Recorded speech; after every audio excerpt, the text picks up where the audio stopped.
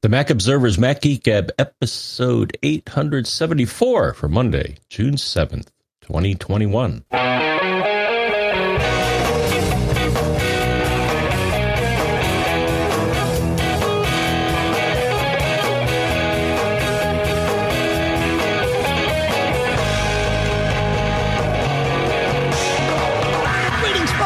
Welcome to the Mac Observer's Mac Geek Gab, the show where you send in your cool stuff found, your tips, your quick tips, your questions, your thoughts, your complaints, everything.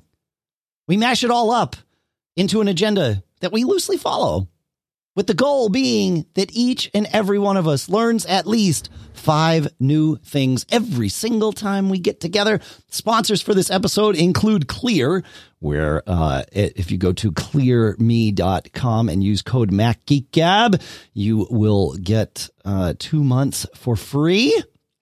And then Upstart, where at upstart.com/MGG, you can take care of your credit, which is great. And then a new sponsor, Wondery's Business Movers, The Enlightenment of Steve Jobs.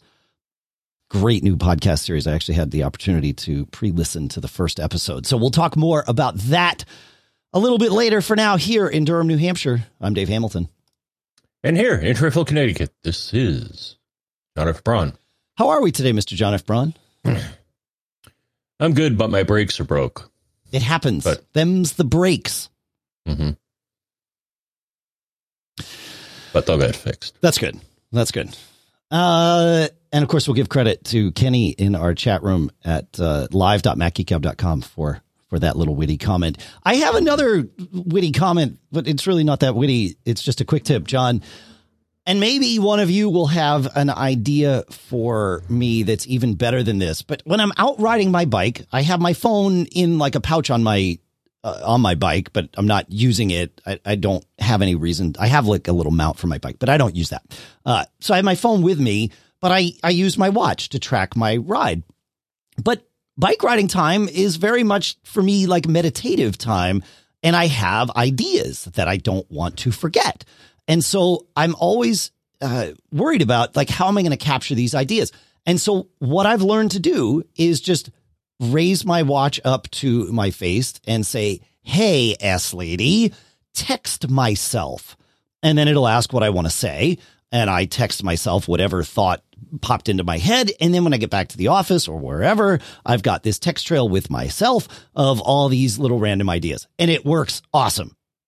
But I'm thinking there might even be a better way than this. But it's super efficient to just say, Siri, text myself, and it works great. So if any of you have an even better idea, let us know. Feedback at MacGeekGab.com.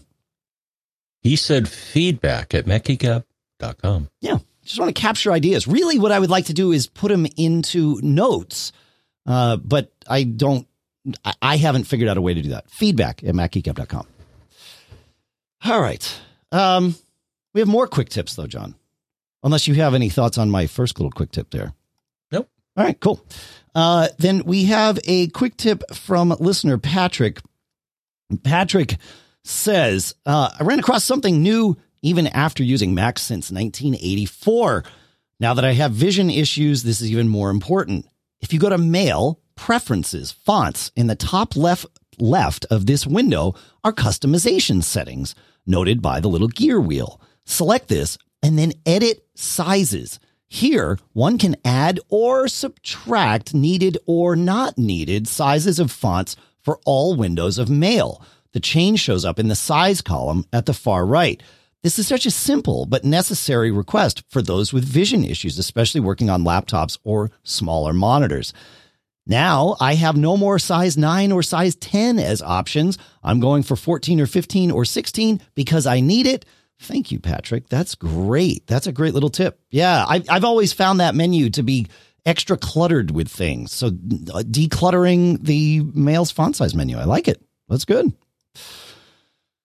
You have a quick tip about Mail, don't you, John? Yeah. So I stumbled across this. So in iOS, if you're in Mail and you left swipe on a message, you'll get some options: more, flag, and trash. I use trash a lot, and sometimes I'll use flag. And what is that? It basically puts a colored flag next to that, and it'll propagate to your other mail clients, or at least Apple Mail clients. I don't know if it propagates to non-Apple ones. Flag is an IMAP standard thing, so it will propagate everywhere. Yeah, it's great. Okay, but the default is orange, and I didn't want to do orange. So I'm like, you know what? What's under the More menu? So you tap on More, and one of the options in More, wait, it's not there. Do you have to hold it down? Maybe you have to hold it down. Okay, this isn't doing what it did before. So what it did before is when I clicked on More. Oh, okay, no, there's flag. All right.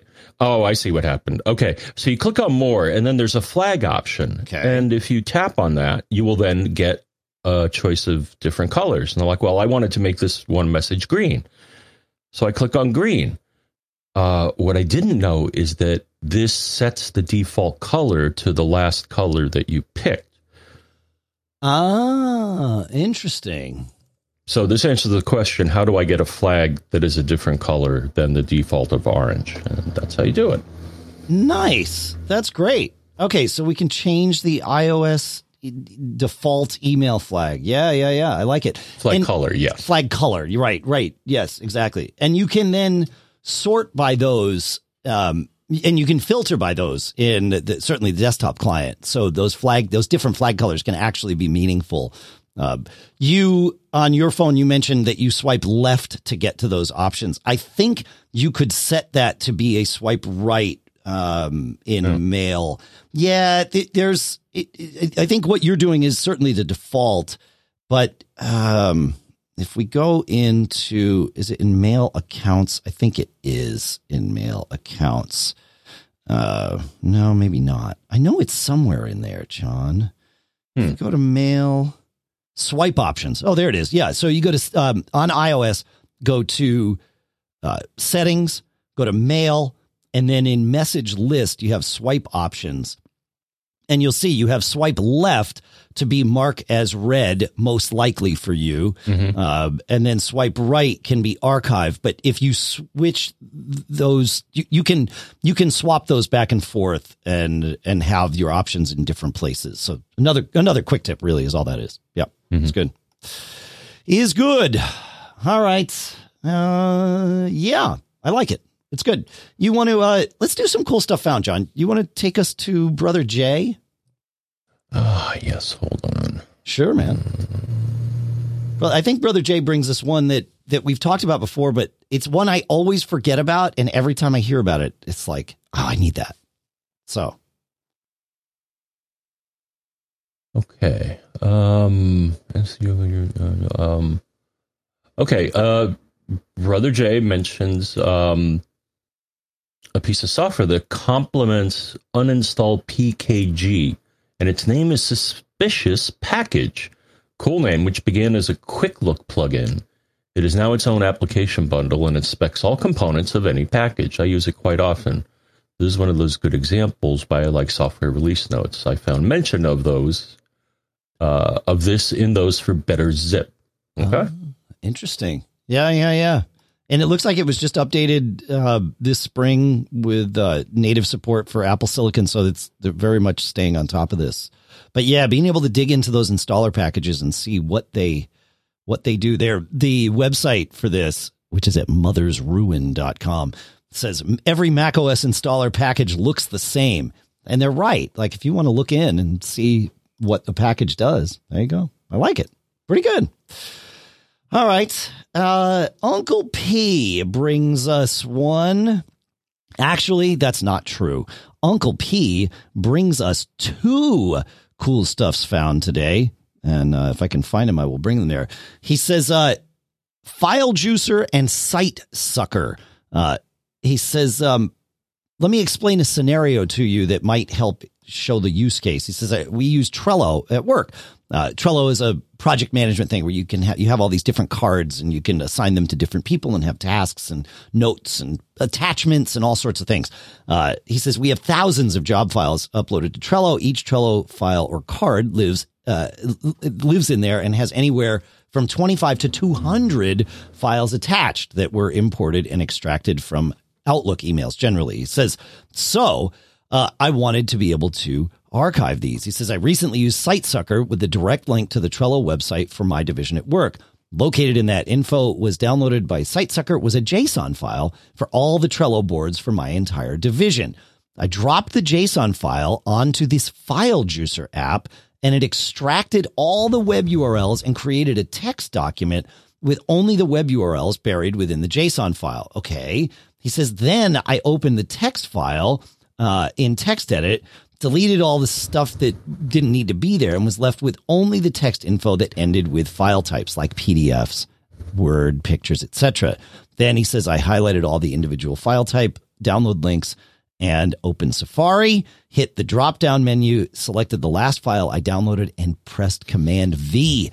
And manually, so he created a list of URLs and pasted this into Safari's download window, and it slurped all of them down. He said, but that was sort of a crazy thing to do. And so with SiteSucker and File Juicer, it makes this a lot easier. And I agree. That's really cool. So, yeah, I'm looking here. File Juicer, you can extract images from a PowerPoint slide or PDF files. You can extract images from HTML archives, which you might have been able to do, like pulling that down. You can rebuild simple PDFs into Word documents. This thing's like, what a great little, like he said, what a great little geek tool, being able to extract images and things from files. He says it'll search entire files, which includes, it'll check zip files, and it'll just pull everything out. Man, all right, that's good. And then this SiteSucker one downloads the entire website as a local website, an HTML archive, if you will, but different from what Safari does. It doesn't put it in a package. It just puts it in a folder. So you could essentially replicate the website somewhere else. I mean, there might be some things missing, obviously, that are server dependent, but wow. Pretty cool, Uncle P. Thank you for sharing that. Yeah. Cool stuff found. Indeed. All right. I like it. You want to take Stephen?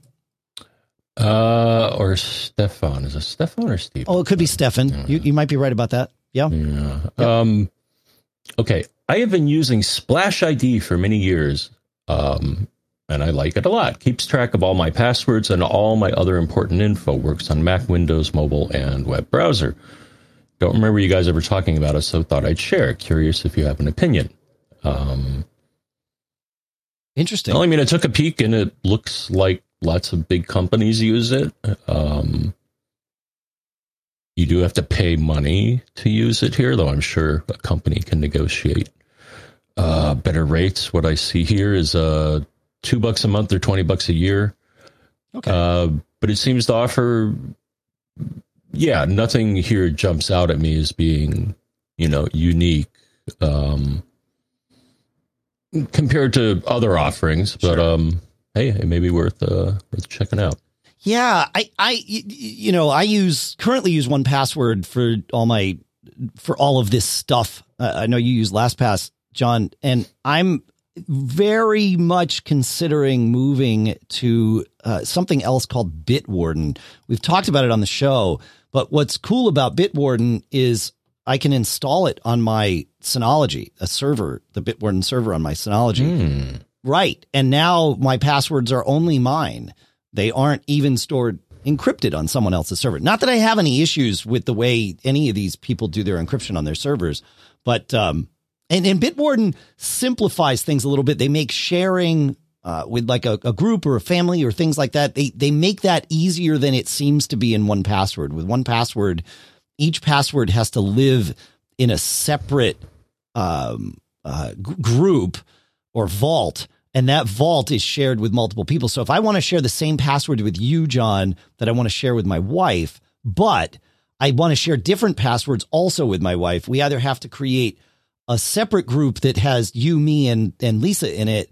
But it starts to get really confusing Whereas with Bitwarden, I can just say, okay, this password has this collection or this tag, but it can exist in multiple places. So I'm thinking about that because we do a lot of password sharing and stuff here, but also running it, hosting it myself. I kind of like that idea. So I don't know, but I've been having trouble importing my 1Password stuff in. So we'll see how I do. But yeah, this Splash ID, I don't know that I'd ever heard about them either. This is interesting. Yeah.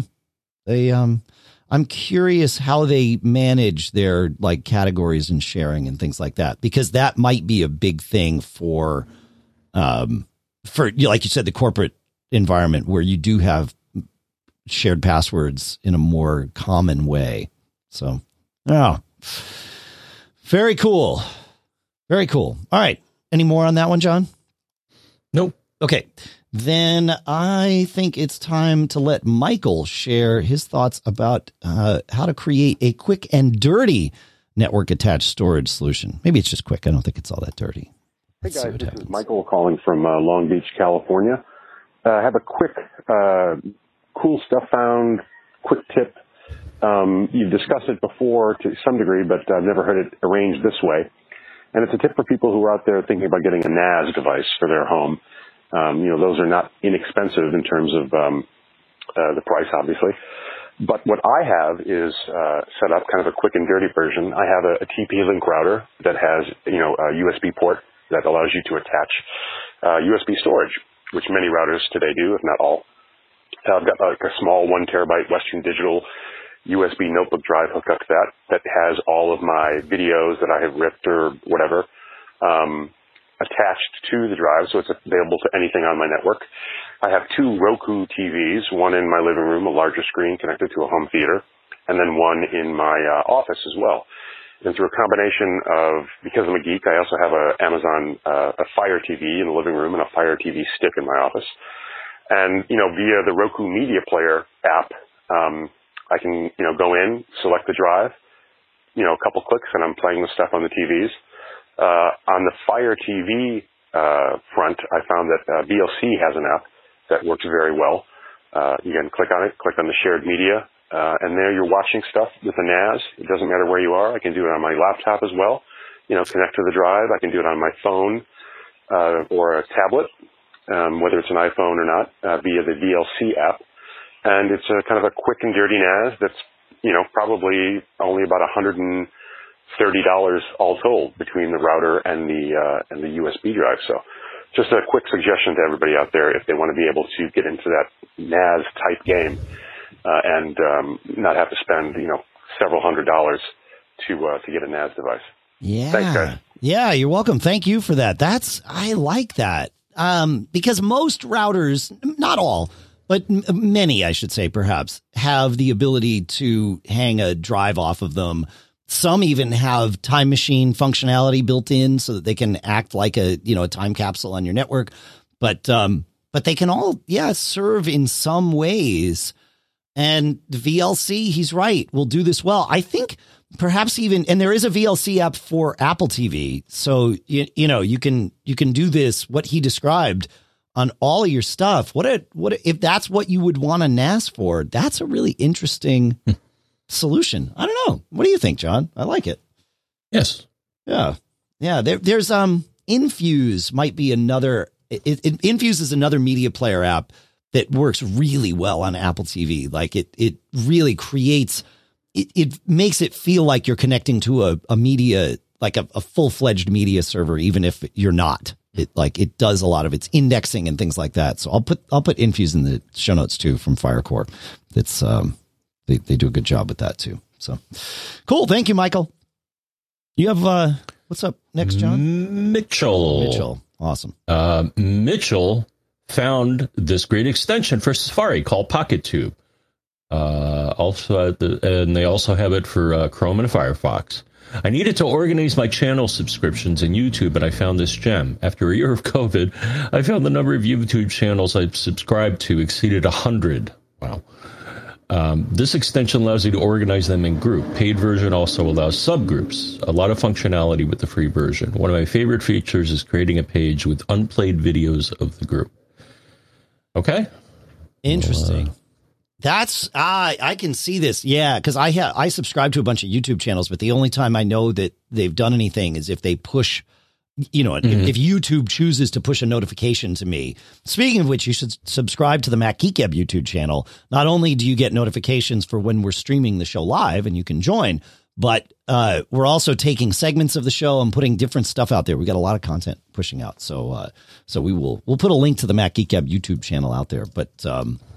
But yeah, I've found the same thing just over the years. I've subscribed to a jillion different YouTube channels, and I've never even thought about how to manage them. It didn't even. I would love this. Is what I'm trying to say, but I didn't even know I needed this because, YouTube doesn't offer it. So what am I going to do? Well, PocketTube. There you go. Pretty good. All right. I love cool stuff found. I learned so many things. This is where I get my 5 new things. Easy. Jeremy can help us with that because Jeremy told us about something. It is called Motion Sonic.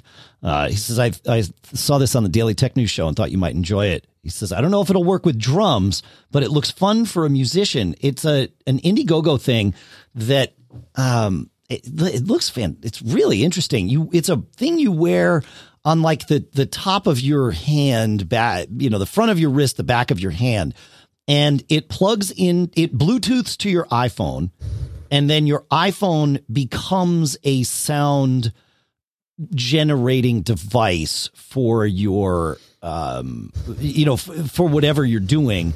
And it will, you move your hand and flip your hand and it will affect the music. It's kind of like if you've ever played a keyboard that has a pitch bend bar on it where you can like do weird things to the pitch while you're just holding down a set of notes. It's kind of like that and more, but it's all just baked onto your hand, or not baked on. Like you could take it off. It's fine. But yeah, it sits there on your hand. It's $250. They've still got some available for like $220. So it looks pretty interesting. Again, it's Indiegogo, so take that with a grain of salt. It may never see the light of day, but it probably will. So there you go. Looks like it's seen the light of day. So thanks for that, Jeremy. Pretty good. Thoughts on all that, John? Hand wave. Yes. Never once do my fingers leave my hands. Amazon Sidewalk is coming out. Jeff Gamet, longtime staffer here at Mac Observer for many years, and it really just a great member of the Apple community, put out a video about, how to disable Amazon Sidewalk. But he also explained a little bit about what it is. So lots of your Amazon devices, not all of them, but lots of your Amazon devices, your newer Ring devices, your all of the later Echo products, I think for the last 2 years, your Echo Dot, all the things that do the A-Lady, many of them can participate in what's called Amazon Sidewalk, and it gets turned on next week. You can opt out of this, and you can opt out after it's launched too. But you can certainly opt out before it's launched.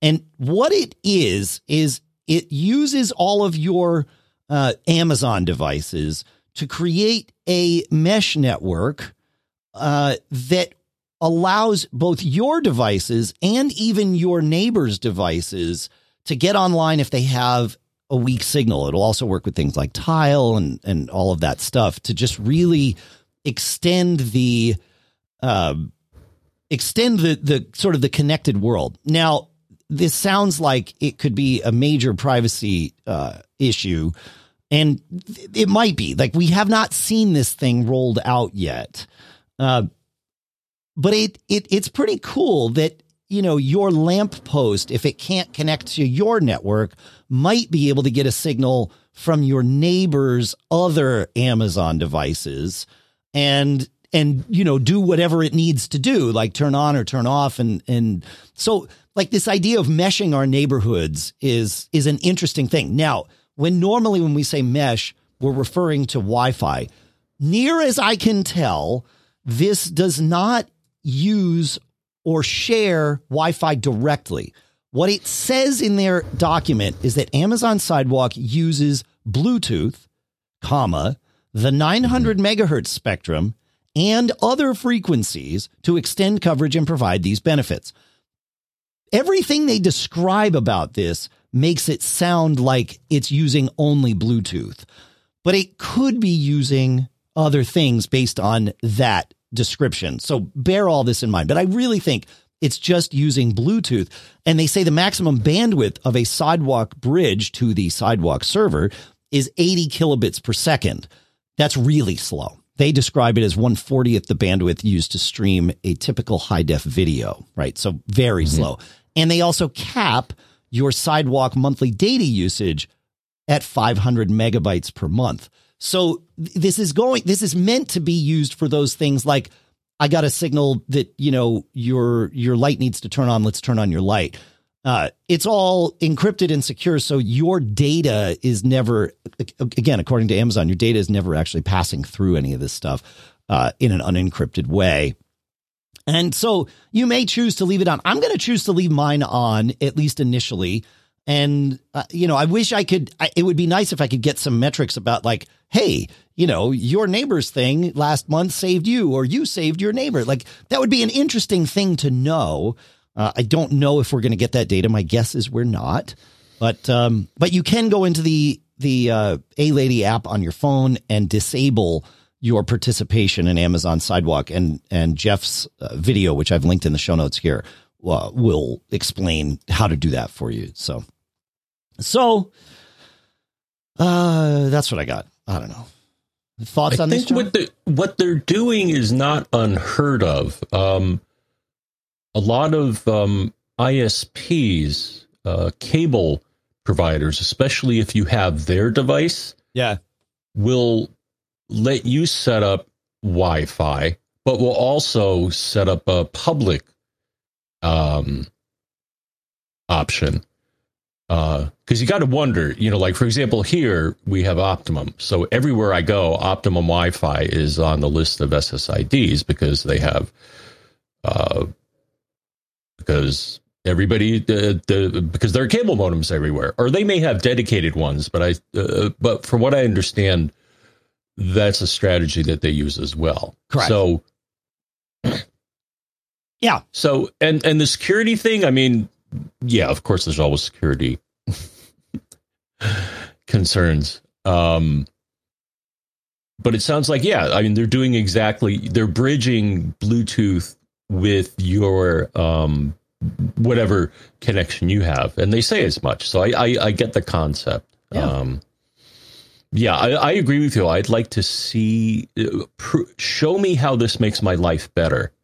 Right. Even if it's that you made your neighbor's life better last month. Like, okay, great. Like, okay, cool. Like, you used 112 megabytes of your own data to, extend your neighbor's lamppost functionality or whatever. And it shouldn't say lamppost because now that's getting it. But just saying that, like, okay, that'd be great. Like, good to know. Cool. Or I'm too far from my neighbors and it's not helping anybody at all. Okay, fine. Also good to know. But yeah, I like it. It's an interesting thing that they're doing. So, there you go. There is a development kit that I suppose you could dig into and learn more.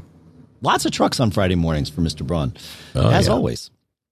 Yeah, I'm on the main drag, or one of the main drags. Yeah. Yeah.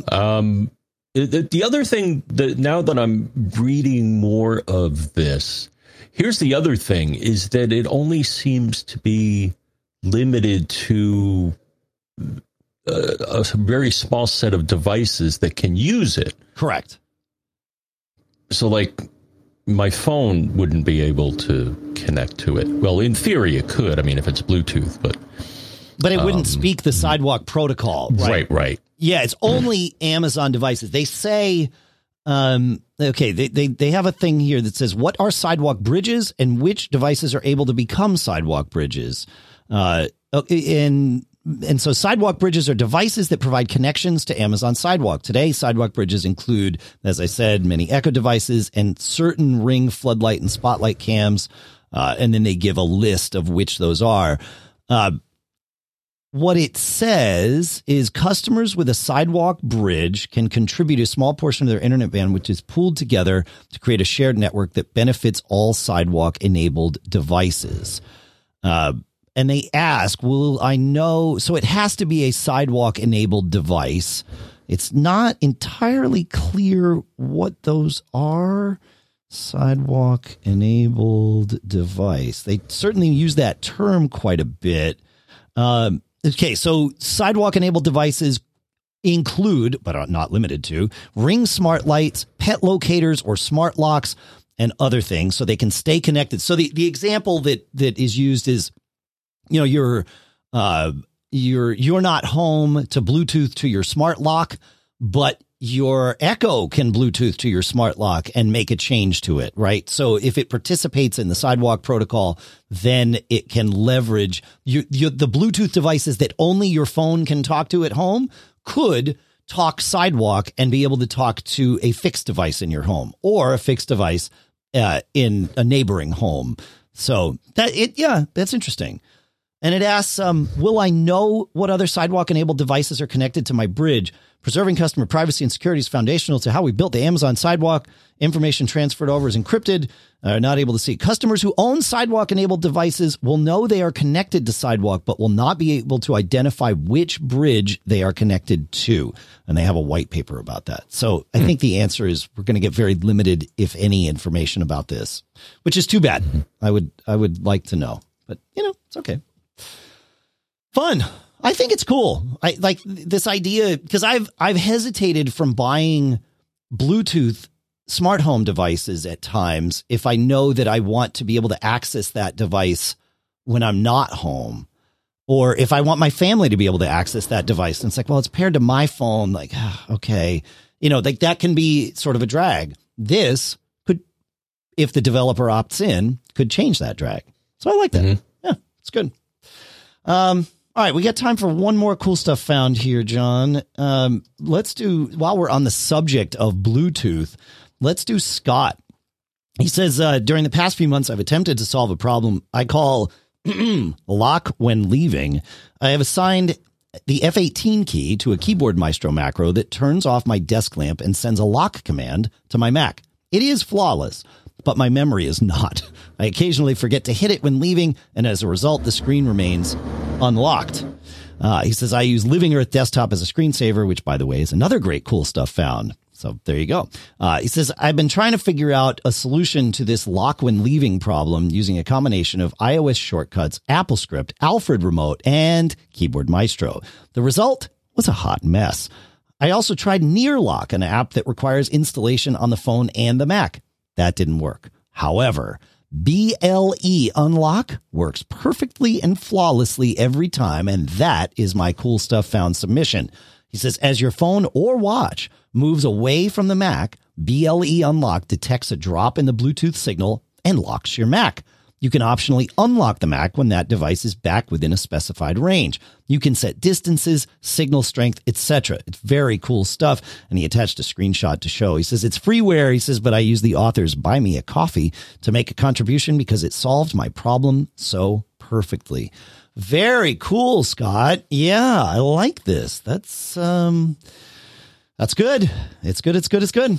Cool. Thoughts on that, John, before we move on here? No. Cool. No, that's good. Yeah. Unlock your Mac. I like it. Yeah. And automatically, like, you don't have to think about it. I don't know if I'd want it to unlock my Mac when I come back because my watch unlocks my Mac anyway now. Mm-hmm. Right. So I'd probably leave that alone, but the lock my Mac when I'm out of range, I kind of like that. That's pretty cool. All right. We have some questions of yours. We might have some more cool stuff found. We might even be able to do some of these backup follow-ups that you folks sent in. So we've got lots to do here. And the next thing I want to do is talk about our three sponsors, if that works for you, Mr. Braun. That works for me. All right. Our first sponsor here is a new sponsor for us, and it's a special one because it's all about someone whose fault it is that we're here to begin with. From the iPhone to Pixar, Steve Jobs led a career full of groundbreaking innovation. But as we know, his road to Silicon Valley success was a rocky one, filled with failure and burned bridges? Well, the folks at Wondery have taken the new season of Business Movers and focused so that you can learn how Jobs took Apple from near disaster to total triumph. We all know that Steve Jobs liked to say that a computer is like a bicycle for our minds. He saw how bikes elevated our minds and our bodies, and he thought computers could do the same, of course, for the brain. And Jobs really just had a knack for seeing the big picture. I like to say he could see around the corners. He knew things that would happen without really being able to see that they would happen. Take, for example, Toy Story, right? Like computer animated films, the idea of that could be the future of movies, like, or that a phone in our pockets could give us this universe of information that we all sort of take for granted here. I was able to listen to the first episode of this. I'm actually about halfway through, and it's great. It starts with this, sort of reworked exchange between Scully and Jobs about, when Jobs is leaving Apple. I think we know the story, but I don't want to spoil, but it's so well done. You got to check it out. So go listen to Business Movers, The Enlightenment of Steve Jobs on Apple Podcasts, Amazon Music, or you can listen 1 week early and ad free by joining Wondery Plus in the Wondery app. At Wondery, you feel the story. Go check it out. And our thanks to Wondery and Business Movers, The Enlightenment of Steve Jobs for sponsoring this episode. Hey, our ability to travel is back or coming back. And I've had the fortunate position of being able to do a little bit of travel. And one of the things I love about travel is Clear, which is our next sponsor here. Clear is this secure identity platform that creates frictionless journeys at airports and beyond. I've only been able to use it at airports, but you can use it at concert venues and things like that. Can you imagine how great that would be? Oh, man. And I like it because it just lets me move faster through airport security. And then not only do I like the convenience, but there's the confidence of, being able to move faster. You've got less time that you're interacting with people in those scenarios, which is great. And with Clear, all I need is me. All you need is you. You do a quick one-time enrollment with your government-issued ID, and then you get to use your face or your eyes for safer, touchless entry at airports, like I said, stadiums, concert venues, and more. Signing up is super easy. You create your account online before going to the airport. And then once you get there, you do a one-time enrollment process. It's super fast. The first time I did it, I had to do the quick little enrollment at the airport and then got to go through security. And it was still, even with the one-time enrollment, it was still faster than if I had not used Clear. So Clear is the absolute best way to help you get back to what you love. They've got locations in over 35 airports across the country, making it safer, easier, and faster to reunite with loved ones or take that much needed vacation, right? It works great with PreCheck too. And right now, because you're a Mac Geek Gab listener for a limited time, you can get your first 2 months of Clear for free. Yep, for free. Go to clearme.com/MacGeekGab and use code MacGeekGab. That's CLEARME.com/MacGeekGab, code MacGeekGab for your first 2 months of Clear for free. ClearMe.com/MacGeekGab, code MacGeekGab, and our thanks to Clear for sponsoring this episode. Hey, do you like looking at your credit card statement every month? I don't. It's not fun. I don't know that anybody really likes it. Well, Upstart, our next sponsor here, can lift that weight off your shoulders so that you can finally feel the relief of being free of credit card debt. Because Upstart is the fast and easy way to pay off your debt with a personal loan, and you get to do it all online. So whether it's paying off credit cards, consolidating high interest debt, or funding personal expenses, because we're geeks and we like cool stuff found, and some of that cool stuff found you got to pay for. Over 500,000 people have used Upstart to get a simple fixed monthly payment. And one of the really cool things about Upstart is, unlike other lenders, Upstart looks at more than just your credit score. They look at things like your income and employment history, and that means that they can offer smarter rates with trusted partners, and it just takes a 5-minute online rate check to see how it's all going to work for you. Find out how Upstart can lower your monthly payments today when you go to upstart.com/MGG. That's upstart.com/MGG. Don't forget to use our URL to let them know we sent you. Loan amounts will be determined based upon your credit, income, and certain other information provided in your loan application. Remember, go to upstart.com/MGG, and our thanks to Upstart for sponsoring this episode. All right, John, let's, why don't you want to take us to David, my friend? Yes. Dave discovered this feature last night and thought you might find it useful as a quick tip. One nice feature of the Apple TV, I've got a couple of them, is that they can turn on the HDMI attached TV when you hit the menu button on the remote, which is nice. Of course, there's no off button. What? So how do I turn off the TV when I'm done? Go find and use the normal TV remote like a cave person, or I don't think cave people had remotes, but I don't think cave people had TVs, John. I mean, they had rocks. They could, like throw a rock to turn something off. If your aim is really good, maybe this works in your house, but I don't know, throwing rocks at glass. Yeah. So here's what you do. You hit the S button, which is the one with the microphone, and activates who, and say something like, please turn off, I guess the name of the device. And that's it. One remote to rule them all. One remote to find them. Oh no, that's AirTags. Whoops. One remote to bring them all. And in the dark mode to bind them. Oh, well. Nicely done. Very nice. I'll take a Lord of the Rings reference any day of the week. I wonder if they're going to put an AirTag in the remote. Well, everybody's always losing their remotes. That would be nice. Yes. I'm glad they made the remote slightly less prone to being shattered, the new one. But this power button thing, listener Dave is right. Like, there's no question about this. However, there is at least one other way of doing this. The control center on the TV has a sleep function. And I believe when you put the Apple TV to sleep, it sends the off command to your television if it's connected via HDMI CEC, which is the protocol that allows a device like an Apple TV to control your TV's volume and power and things like that. So that needs to be there. And if your TV doesn't support HDMI CEC, then it doesn't matter. However, most TVs do these days.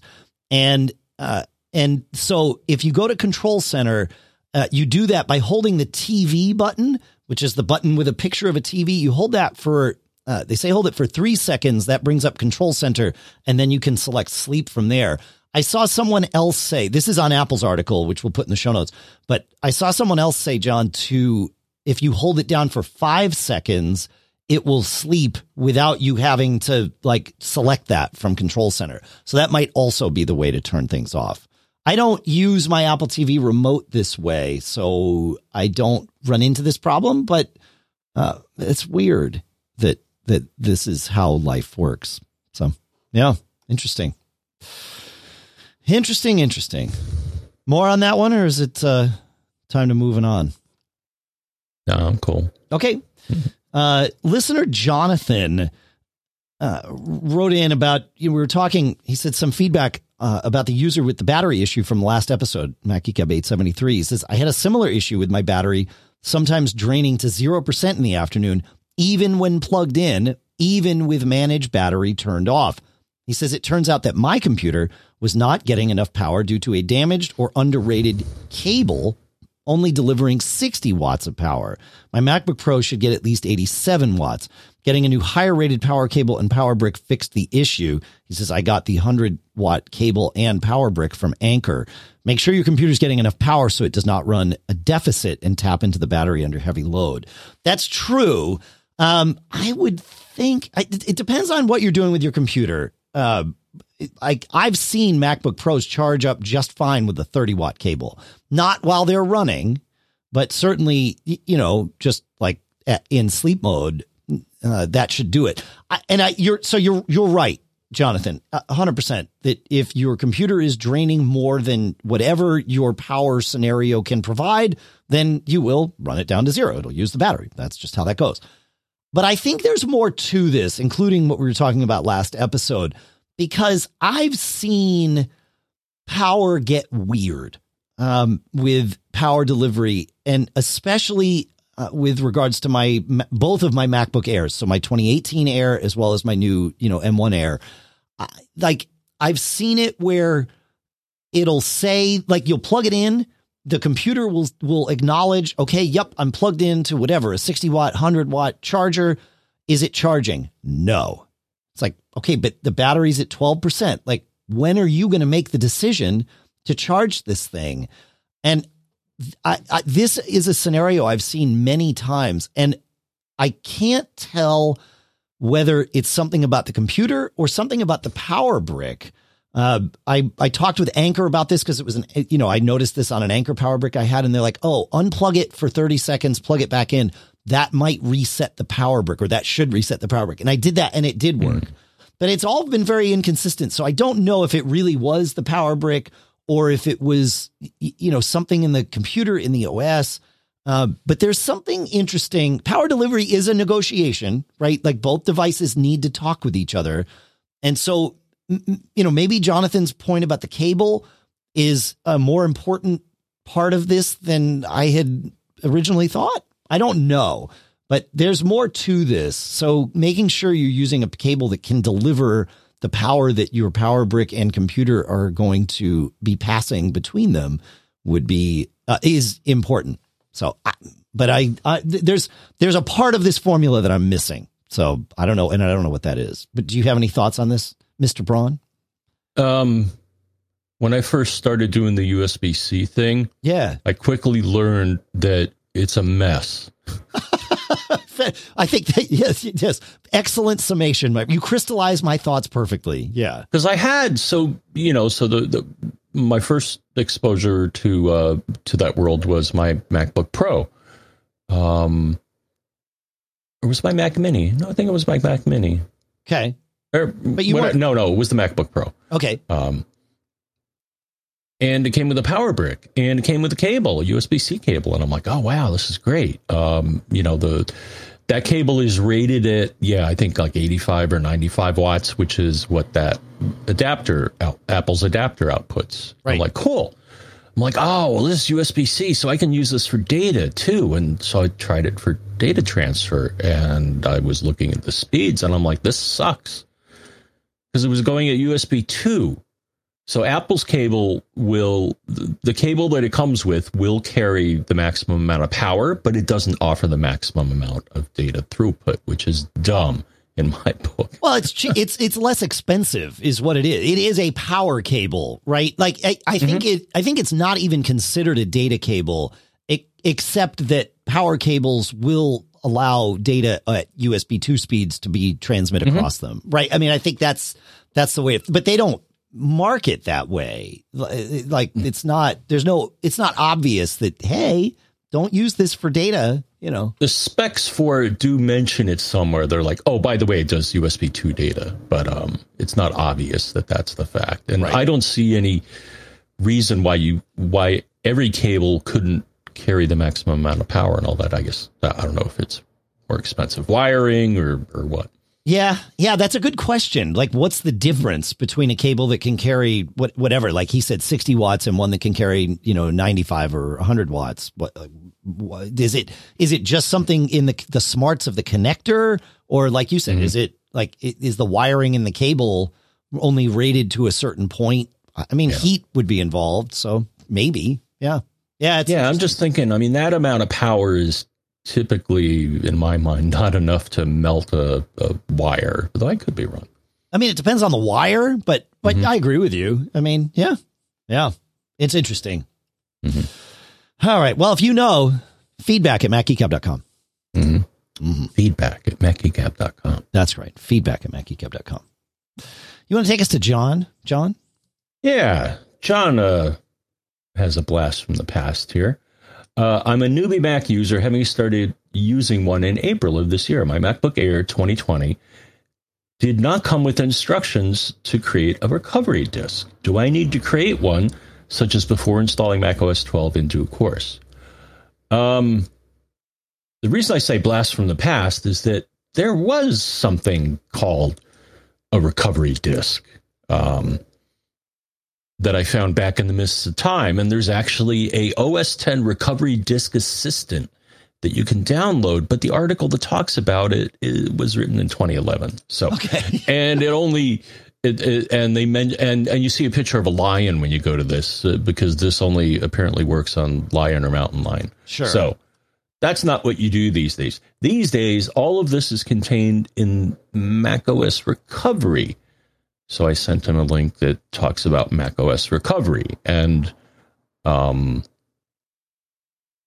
what features it offers. That's your recovery there. In the past, I have had occasions where recovery wasn't installed properly, in which case I'm wondering if having, in that case, having an external clone that we assume had recovery installed properly on it.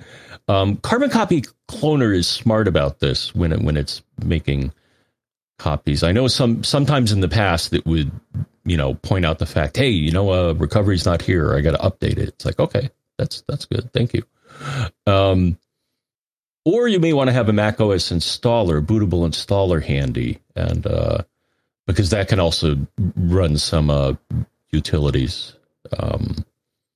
Last I checked, I think the OS installer is not just the OS installer. I think it has dist utility on there, or maybe not. Yeah. Okay. All right. That's what I thought. So that's another suggestion, and then I linked to how to create a bootable installer for Mac OS 10, just to round things out here. So that should do it for you. Yeah, the Apple's instructions for how to create a bootable installer are fantastic. In fact, no, they really are. I mean, it uses the terminal, but like the way they have it, so it's easy to copy and paste that terminal command for your correct operating system and all that stuff. It's great. Yeah. Now, of course, rewind to our discussion over the last couple of weeks, and we don't know what the fate and future is of the idea of even booting from an external drive going forward. But at the moment, it still seems to be mostly possible. So we shall see. Yeah. Yeah. It's interesting where things are going, but yeah, the Apple's instructions work. It's great. All right. Moving on, listener Dennis has a question about deleting files which are in use. Dennis asks, I was recently updating my OS installer memory stick, speaking of, and I downloaded the OS 10 El Capitan and macOS High Sierra installers. This was done as described in Apple's article, which is the one we just linked to. It says also the creation of the bootable installer worked. However, when I tried to remove what was downloaded, which was Big Sur, the latest update, it failed. I could move it to the trash, but I couldn't delete it and empty the trash. He says, putting it back from the trash, I could try to remove via the terminal, but it said that the files were in use. They've been sitting there for several weeks. Finally, I decided to try to boot into recovery mode and go into the terminal there and delete them, which worked. So my real question is, why did the OS think that my Big Sur installer or something inside it was in use? And secondly, what way should they be deleted, or, is there another way? So yeah, Dennis, this is interesting. If you have the installer if you have just the installer app, that's one thing. If you have the installer disk image and that's mounted, then that will not let you delete it because the disk image contained there is mounted. But I don't think that's your problem. However, looking to solve it, I would do something very similar in both cases. Go to the terminal, and there's a command called LSOF, which stands for List Open Files. If you just run that command, it'll take a few seconds, and then you'll get this huge barfed out listing. You could manually comb through that or use the terminal's search to find installer in there. And what's cool about that is it shows you the open file and the name of the application that has it open. That can help you identify what it is that actually has this file open. This is essentially the same list that the operating system looks at when it decides whether it's going to let you delete a file. So something should appear there. You could also get fancy with the LSOF command and pipe it through grep to only show you results that contain installer. And I'll put an example of what that looks like in the show notes. But really, if you just go to the terminal, type LSOF, press enter, wait a few seconds. It'll assemble the list and then barf it out. And then just use the terminal search command to look for installer or whatever it is you're trying to delete. It will tell you the name of the process that is holding that file or those files open. And hopefully that gets you there. That's how I would do this, John. How about you? Sounds good. Sounds good. All right, cool. But it's annoying that it hangs on to those files. Well, and why doesn't, like, if I'm going to delete something in the Finder and it says, or empty the trash and it says I can't delete it because it's in use, why doesn't it tell me by certain process? Like, wouldn't that be super handy to say, this is what's using it? Okay, great. Like, why do I have to go sleuthing on my own? Well, the thing is, they do that in the Finder already. Sometimes. When you try to unmount a network volume, often I've had it say, I can't unmount this because VLC has a file open on me. Oh, okay. Yeah. I've seen that even on not network volumes, just other, external disks or whatever. Absolutely. That's right. It'll say Photos is using this drive or whatever. It's like, oh, thanks. Yeah, you saved my butt. Yeah, why can't it tell me in this scenario? It's literally the same thing. Well, maybe not literally, but nearly. Why not add a button like, or even with the, if you try to unmount something and it's like, oh yeah, VLC is using it. It's like, well, why don't you offer to let me quit VLC? What a great idea. Could you put another button there? Yeah, just like when you're like restarting your Mac and it says this app is open. You want to quit it? Yeah, I'd like to. That would be great. Thanks. Yeah. Huh. Interesting. You want to take us to Bill? All right, Bill. This one's quick. Bill asks, do you know if it is possible to target boot a MacBook Air 2015 to a MacBook Air M1 so I can transfer files? Yes. Great answer. Moving on. No, just kidding. And the answer is in an article which we'll, of course, link to, from Apple, titled Transfer Files Between Two Mac Computers Using Target Disk Mode. In a nutshell, you put a cable of a certain type between the two computers, and then you use a certain key sequence to start one or the other up in target disk mode. And then all of a sudden it appears as a drive on the other machine. Yeah. The differences are that article does link to another one. Apparently it's a little different doing it on an M1. So they have like a sub article, transfer files between a Mac with Apple Silicon and another Mac. Which is what he wants to do, right? Mm-hmm. So, yeah, okay. That's interesting. What is the difference here? Because on Intel Macs, to get into target disk mode, you start it up by holding down T. Apple, thankfully, has gotten away from us needing to memorize all these different incantations. So on a Mac with Apple Silicon, it says to press and hold the power button until loading startup options appears. And then when you click options, you can go, it's a little bit different. You click options and then continue, and that brings you into recovery mode. And then you go to utilities and share disk, and you pick the disk or even the volume that you want to share and click start sharing. And then on the other Mac, you open the Finder window, you click network. So there is no target disk mode on Apple Silicon. That's interesting. So the answer to his question is no.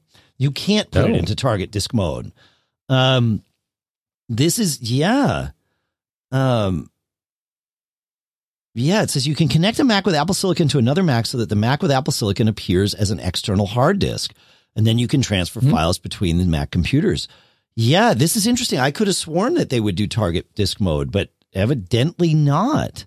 You got to do it over the network. There is no connect a file between them. Really? Yeah. All right. Well, we'll put this link in there. I learned that we talk about learning 5 new things. I learned a fifth.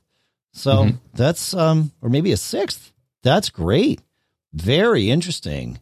Yeah. That's, yeah. Now that I'm reading that again, yeah. Yep. Okay. And for the most part, you need a USB, USB-C, or Thunderbolt cable, or FireWire, not the FireWire. For Intel Macs only. Right. Yeah. Interesting. Oh, there we go. There we go. Yeah, fascinating. Thanks for asking, Bill. I'm glad we went through that. I'm glad to learn a thing. If you want to learn 5 new things, make sure you stay subscribed to Mac Geek Hub. Go to macgeekhub.com, and you can even subscribe to our show notes there so that you get an email with all the links that we talk about in the show get sent to your show notes. So get sent to your email. They are the show notes. We send them every week. So there you go. Hey, I want to take a minute and talk about our next sponsor here, which is Linode, a great sponsor to be talking about as we kick off WWDC week here. You're going to need a server, especially if you're a developer or a budding developer. And Linode is the place that you're going to want to go, because with Linode, you get data centers around the world, and they have super simple paths to get you started. They've got this whole cloud manager where you could just get to log in. If you want to do the geeky stuff and just get a terminal account, for your an SSH into your server, you can do that. But you can also just create it from their cloud managers so that you don't even have to dig into that stuff. Leave the hosting nuances to them. You do your development stuff or whatever it is you want to do. And, we talk all the time about one of the things that we've loved over the years about Apple is their customer service. Well, Linode understands that every business is the customer service business. And in fact, they are celebrating 5 different Stevie Awards from 2021, including Customer Service Department of the Year over there at Linode. That's a big deal. Kudos to them for that. That's hard work, man. Customer service isn't easy. And I'm super stoked that they prioritize it. It makes me proud to have them as a sponsor here. Another thing that makes me proud to have them as a sponsor is you can get started on Linode today with $100 in free credit just because you're a listener of Mac Geek Gab. You'll find all the details at linode.com/MGG. You also get 24/7, 365 human support. So go check it out. Get your $100 credit. Visit linode.com/MGG and click on the Create Free Account button to get started. Our thanks to Linode for sponsoring this episode. Next up is PDF Pen 13. Look, PDF Pen is one of those apps I use all the time, especially I know a lot of us are using it now because so many more of us are working remotely, right? And so PDF Pen's UI has been thoughtfully redesigned and modernized. They've really, truly kind of taken the best from other editing applications and factored that in to the experience that is PDF Pen 13 so that it feels familiar, but it's now a little more refined. They've updated the toolbar with essential markup tools. They've got an editing bar to add font selection and accessible color controls. They've improved the sidebar. So much great stuff that they've done here. I like using their dynamic stamps because I can put like my name and the date right in there. And then I can also put my signature in. They do such a great job. And of course, you can even edit text here in PDF Pen 13, which is amazing. It's a PDF. You can edit it. You shouldn't be able to do that, but it's great that you can, because sometimes things have a mistake or need an update and you can just do it without having to go find the original source. You need PDF Pen in your toolkit. I'm certainly glad I have it in mine. Go check it out. Go to pdfpen.com/podcast. And our thanks to PDF Pen and the folks at Smile for sponsoring this episode. Last episode, John, we were talking about Safari's Safari's browser header. Sorry. The next question's about autocomplete, and I was reading ahead. And we were noticing that even on M1 Macs, Safari identifies itself as an Intel Mac. And listener Dominic had an interesting thought about why that might be. He says it might be that Apple has scored a point over Google by not identifying Adam's Mac as an M1-based Mac when he logs into Gmail. There's a white paper that Apple put out about Safari back in November of 2019, where Apple says to combat browser fingerprinting, Safari presents a simplified version of the system configuration to trackers so that more devices look identical, making it harder to single one out. Lying about the CPU to prevent Google and others from distinguishing between types of Mac may be a part of this strategy. That's really interesting. I think you might be right about that. I know Apple, like the whole, obviously, especially nowadays, the whole fingerprinting thing, like that's the way people are tracking us because Safari is blocking so many other things. So to have it, genericize this and not highlight Intel Macs, or not highlight M1 Macs separately. I don't know. What do you think, John? I don't know why you'd want to, except for testing purposes. I don't know why you'd want to change your identity. Well, it's not changing it so much as they didn't add anything different in. Right. It like the M1 Macs don't look new. They just look like everything else. So, yeah, I always thought it was weird that it included Intel in the Safari header at all. Right. Like, why include the CPU type? Why not just take it out? And maybe that's what Apple will do in the future. Keep it generic.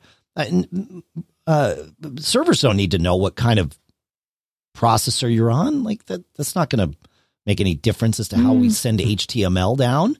It's probably not. Yeah. Yeah. Yeah. So I don't know. Well, I mean, it's fun for, collecting usage statistics, Well, that's the problem. Right. Yeah. That's the issue. Right.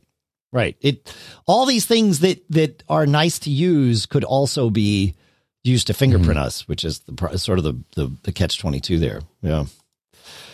All right. You want to take us to Brian? I'm trying to think of where we should go. Yeah, take us to Brian. Let's see where we do, and we'll either do backups or a little more stuff found after this. Yeah, I've never figure I'd shoot you an email about this phenomenon that I can't figure out. When I type words on my iPhone that end in G, like anything G, autocomplete often puts an extra space and a hanging G after the word. This happens often, but not all the time. Sometimes I don't get the extra G. I'm sure this is user error, but I can't figure out what I'm doing wrong, as I never notice what's happening until after iOS autocomplete has inserted a space on the extra letter. I think this is what's happening, Dave. I found a write-up that suggests how to fix this, titled How to Remove Words from iPhone Predictive Text. Okay. From Macworld UK, and it's a fairly recent article. So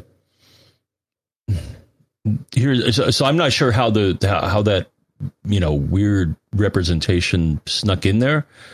The article, and it's kind of clickbait actually. How to remove words from iPhone predictive test. Reset your keyboard dictionary. You cannot remove individual words, according to this.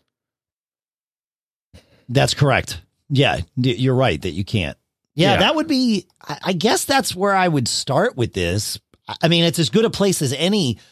It seems odd to me that it's happening with all words ending in G, not like that's what, and again, I don't know the ins and outs of how predictive text works. No one does. No one other than Apple's engineers. So maybe it's being intelligent about it, but that doesn't seem like I'm trying to think of how you would erroneously get to that being an intelligent thing to do. So yeah, I don't know. But that's as good a place to start as any.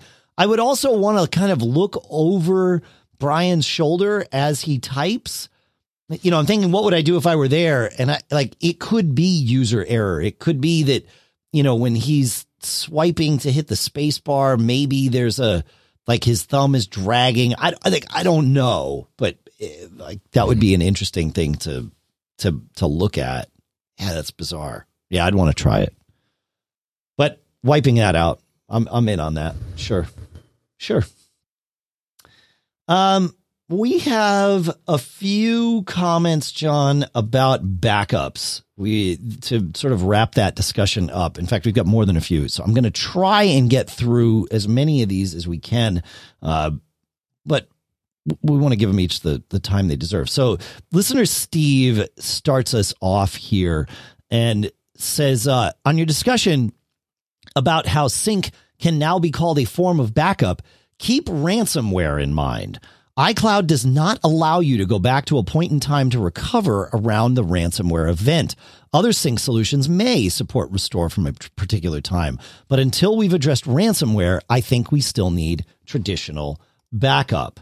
And you're right. I want to share Dan's comment, and then we'll kind of we'll discuss both of these together. This is great because Dan says, he says, while I understand David's comment about backups in 873, my philosophy is still that backups are backups and syncing is syncing. My case in point is how I got caught yesterday. He says, I have a financial program, Banktivity, which saves information as changes are made. My input file is kept on iCloud Drive so that I can access it from either of my computers. The changes that Banktivity makes every few seconds are synced, and it's fine. Yesterday, I realized I didn't mean to delete a certain thing. And so I started to go to Time Machine to retrieve a previous version of my Banktivity file. Wait, I thought the file is on iCloud Drive, so Time Machine doesn't back that up. Let me go to my clone backup. Oh, wait, the file's on iCloud Drive. It was at this point I realized I didn't have a backup of this file on my iCloud Drive. He says, I do now since I set up Carbon Copy Cloner yesterday. He says, but it took several hours to correct my problems. I understand that having my file on iCloud Drive is good because I will have an off-site backup of the file, but you can still shoot yourself in the foot without a proper backup if you can make changes to the file and not get those changes back. So this is why I still feel that backups are backups and syncing is syncing, such as iCloud Drive is not a backup. And you're right. iCloud Drive is a limited form of syncing because it doesn't do versioning. And I think versioning is when I say that, I don't know when the next time will be that I would need to rely on an actual backup. It's because the syncing that I have my data doing is done via services that use versioning. I do use iCloud Drive for some things, but I also back that stuff up because it's not versioned. And I realize there's an asterisk there because iCloud Drive is sort of versioned. It versions inside of specific apps. Like you can see older versions of Pages and Keynote and Numbers, but you can't see older versions of Banktivity because Banktivity hasn't written their APIs to support that in Apple's framework. But Dropbox has versioning, and it doesn't matter what the file was created with. My Synology Drive has versioning, doesn't matter what the file was created with. So those things are more like backup with versioning than an iCloud Drive scenario would be. So yes, excellent points, Steve and Dan. Yeah, very much so. So do you have any thoughts on that, Mr. Brown? No, I concur. Versioning is important. Versioning is the thing that to me takes sync and turns it into a form of backup. Yeah. Yeah. It is that versioning for sure. Glenn, to address Corey's initial question, which was, hey, how do I back up, multiple computers now that Backblaze is going to charge me differently? Glenn says, if you don't want to pay Backblaze for multiple computers, my solution is that if you have a desktop Mac or one that stays in place all the time, connect a big disk drive or a JBOD enclosure and share that with all your other computers. Have each computer back up to a separate folder. You could use Carbon Copy Cloner or even Time Machine if you really want on that direct connected drive, then have Backblaze back up just that computer that has the drive connected, and you'll get all that data. So yeah, that would work. Thank you. Thanks, Glenn. That's great. No, like that. That is true. That's how it works. Thoughts on that before we share James's idea here? Yeah, that's a good way of avoiding a per machine charge. Absolutely. Yeah, it does mean when you restore that you have to restore, you've got to know what you're doing. Eyes wide open as always, right? Listener James reminds us, he says, David in episode 873, listener David made the case that backups are needed less than before. He says this is somewhat true if he's talking about only the system drive. What he, and surprisingly y'all, forgot to mention was that data on external drives, including Synology, also needs to be backed up. We talked about that a little bit, but you're right. The point stands. It does need to be backed up. He says, I recently had one of my external drives go belly up. And because I back up my external drives using Backblaze, I was able to recover all the data I added once the replacement got to the system. There's no way I was going to be able to cost effectively back up all that data using Sync or something like that. So fair. Yeah, you definitely want to make sure the data that is anywhere is never only in one place, for sure. And that's super important. I'm glad we're doing this. Thoughts on that before I share Corey's? Corey blew my mind, by the way, with something. So I definitely want to share this before we wrap today. But do you have any thoughts on that or anything else we've shared here, John? External drive. Consider encrypting your external drives. Oh, that's an interesting thought. Yeah. Yeah. Just in case somebody walks off with it. Mm-hmm. Yeah. I like that tip. That's a good one for sure. Yeah. And I still think it's easy enough I think you can do it through the Finder. Yeah. For Direct Connect drive. Though I don't really have, honestly, I don't have a lot of Direct Connect drives that I use constantly. I think the only one really is my clone drive for both machines. And then, of course, the NAS for everything else. Yep. That makes sense. Cool. All right. One last thing from Corey, who was the one who asked the original question about backing up. And he says that thanks for covering this. He says, I spent some time with your suggestions, especially ARQ, to back up my Macs to my Synology. And he says, I saw that ARC, or ARQ, I guess we'll call it ARC, can back up to a folder on my NAS. But I found reports that everything is more reliable if you use Minio as an S3 style server to manage the connection, which can do things like atomic writes to ensure data isn't left in an inconsistent state. So I want to unpack what he said here. So just like Time Machine can have trouble when writing over the network, so can anything else, right? If all you're doing is backing up to a computer or device over there that is acting as a file server, that device is sort of acting as a dumb file server. And that's the issue with Time Machine network backups.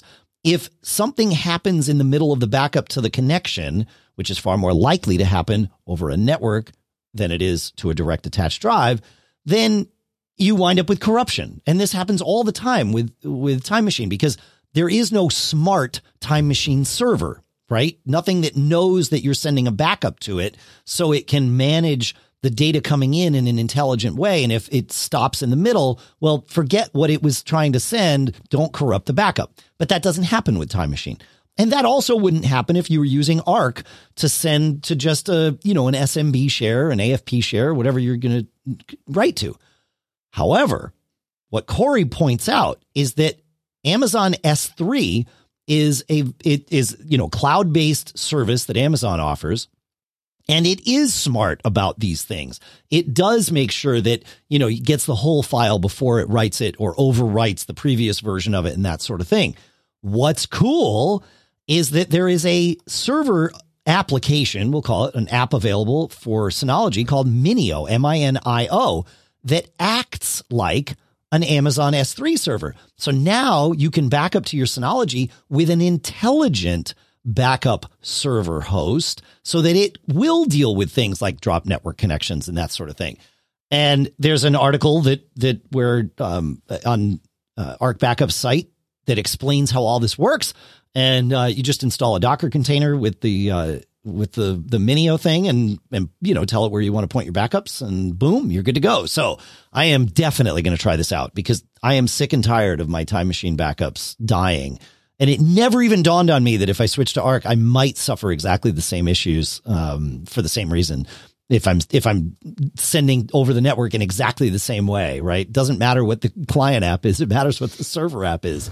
And without a server app, we're in trouble. But Minio could be that server app. I love this idea. Super excited about it. I know I'm crazy. But what do you think, John? Don't answer the question about whether or not you think I'm crazy. Answer the question about what you think about the Corey thing.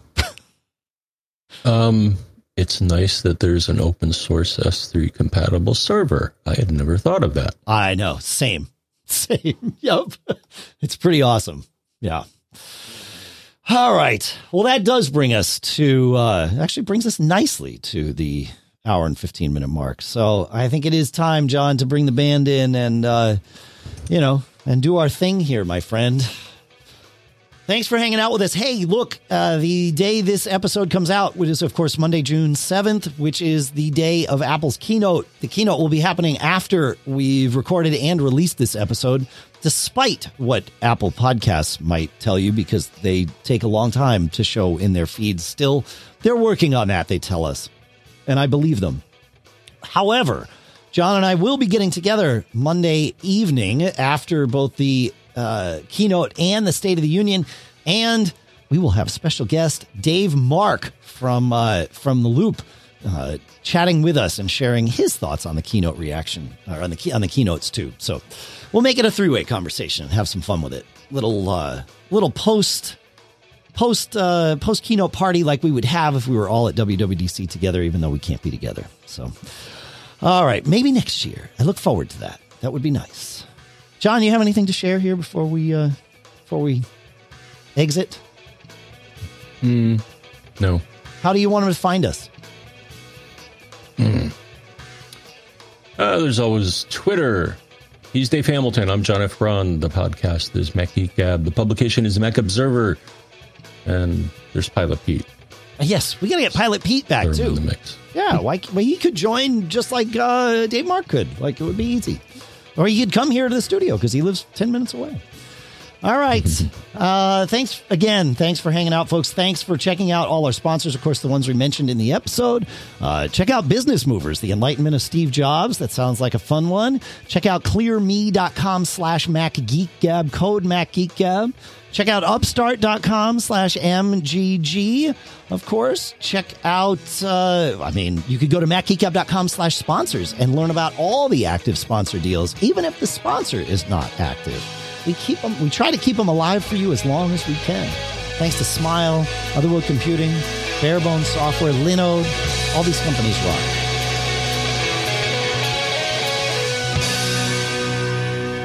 John, speaking of getting together in person made me think of one of the last times we were together. One of the most recent times we were together. I don't want to say last. One of the most recent times we were able to get together with Mac Geek Gab listeners. So I'm going to let them and us share our thoughts about how to spend your week for us here.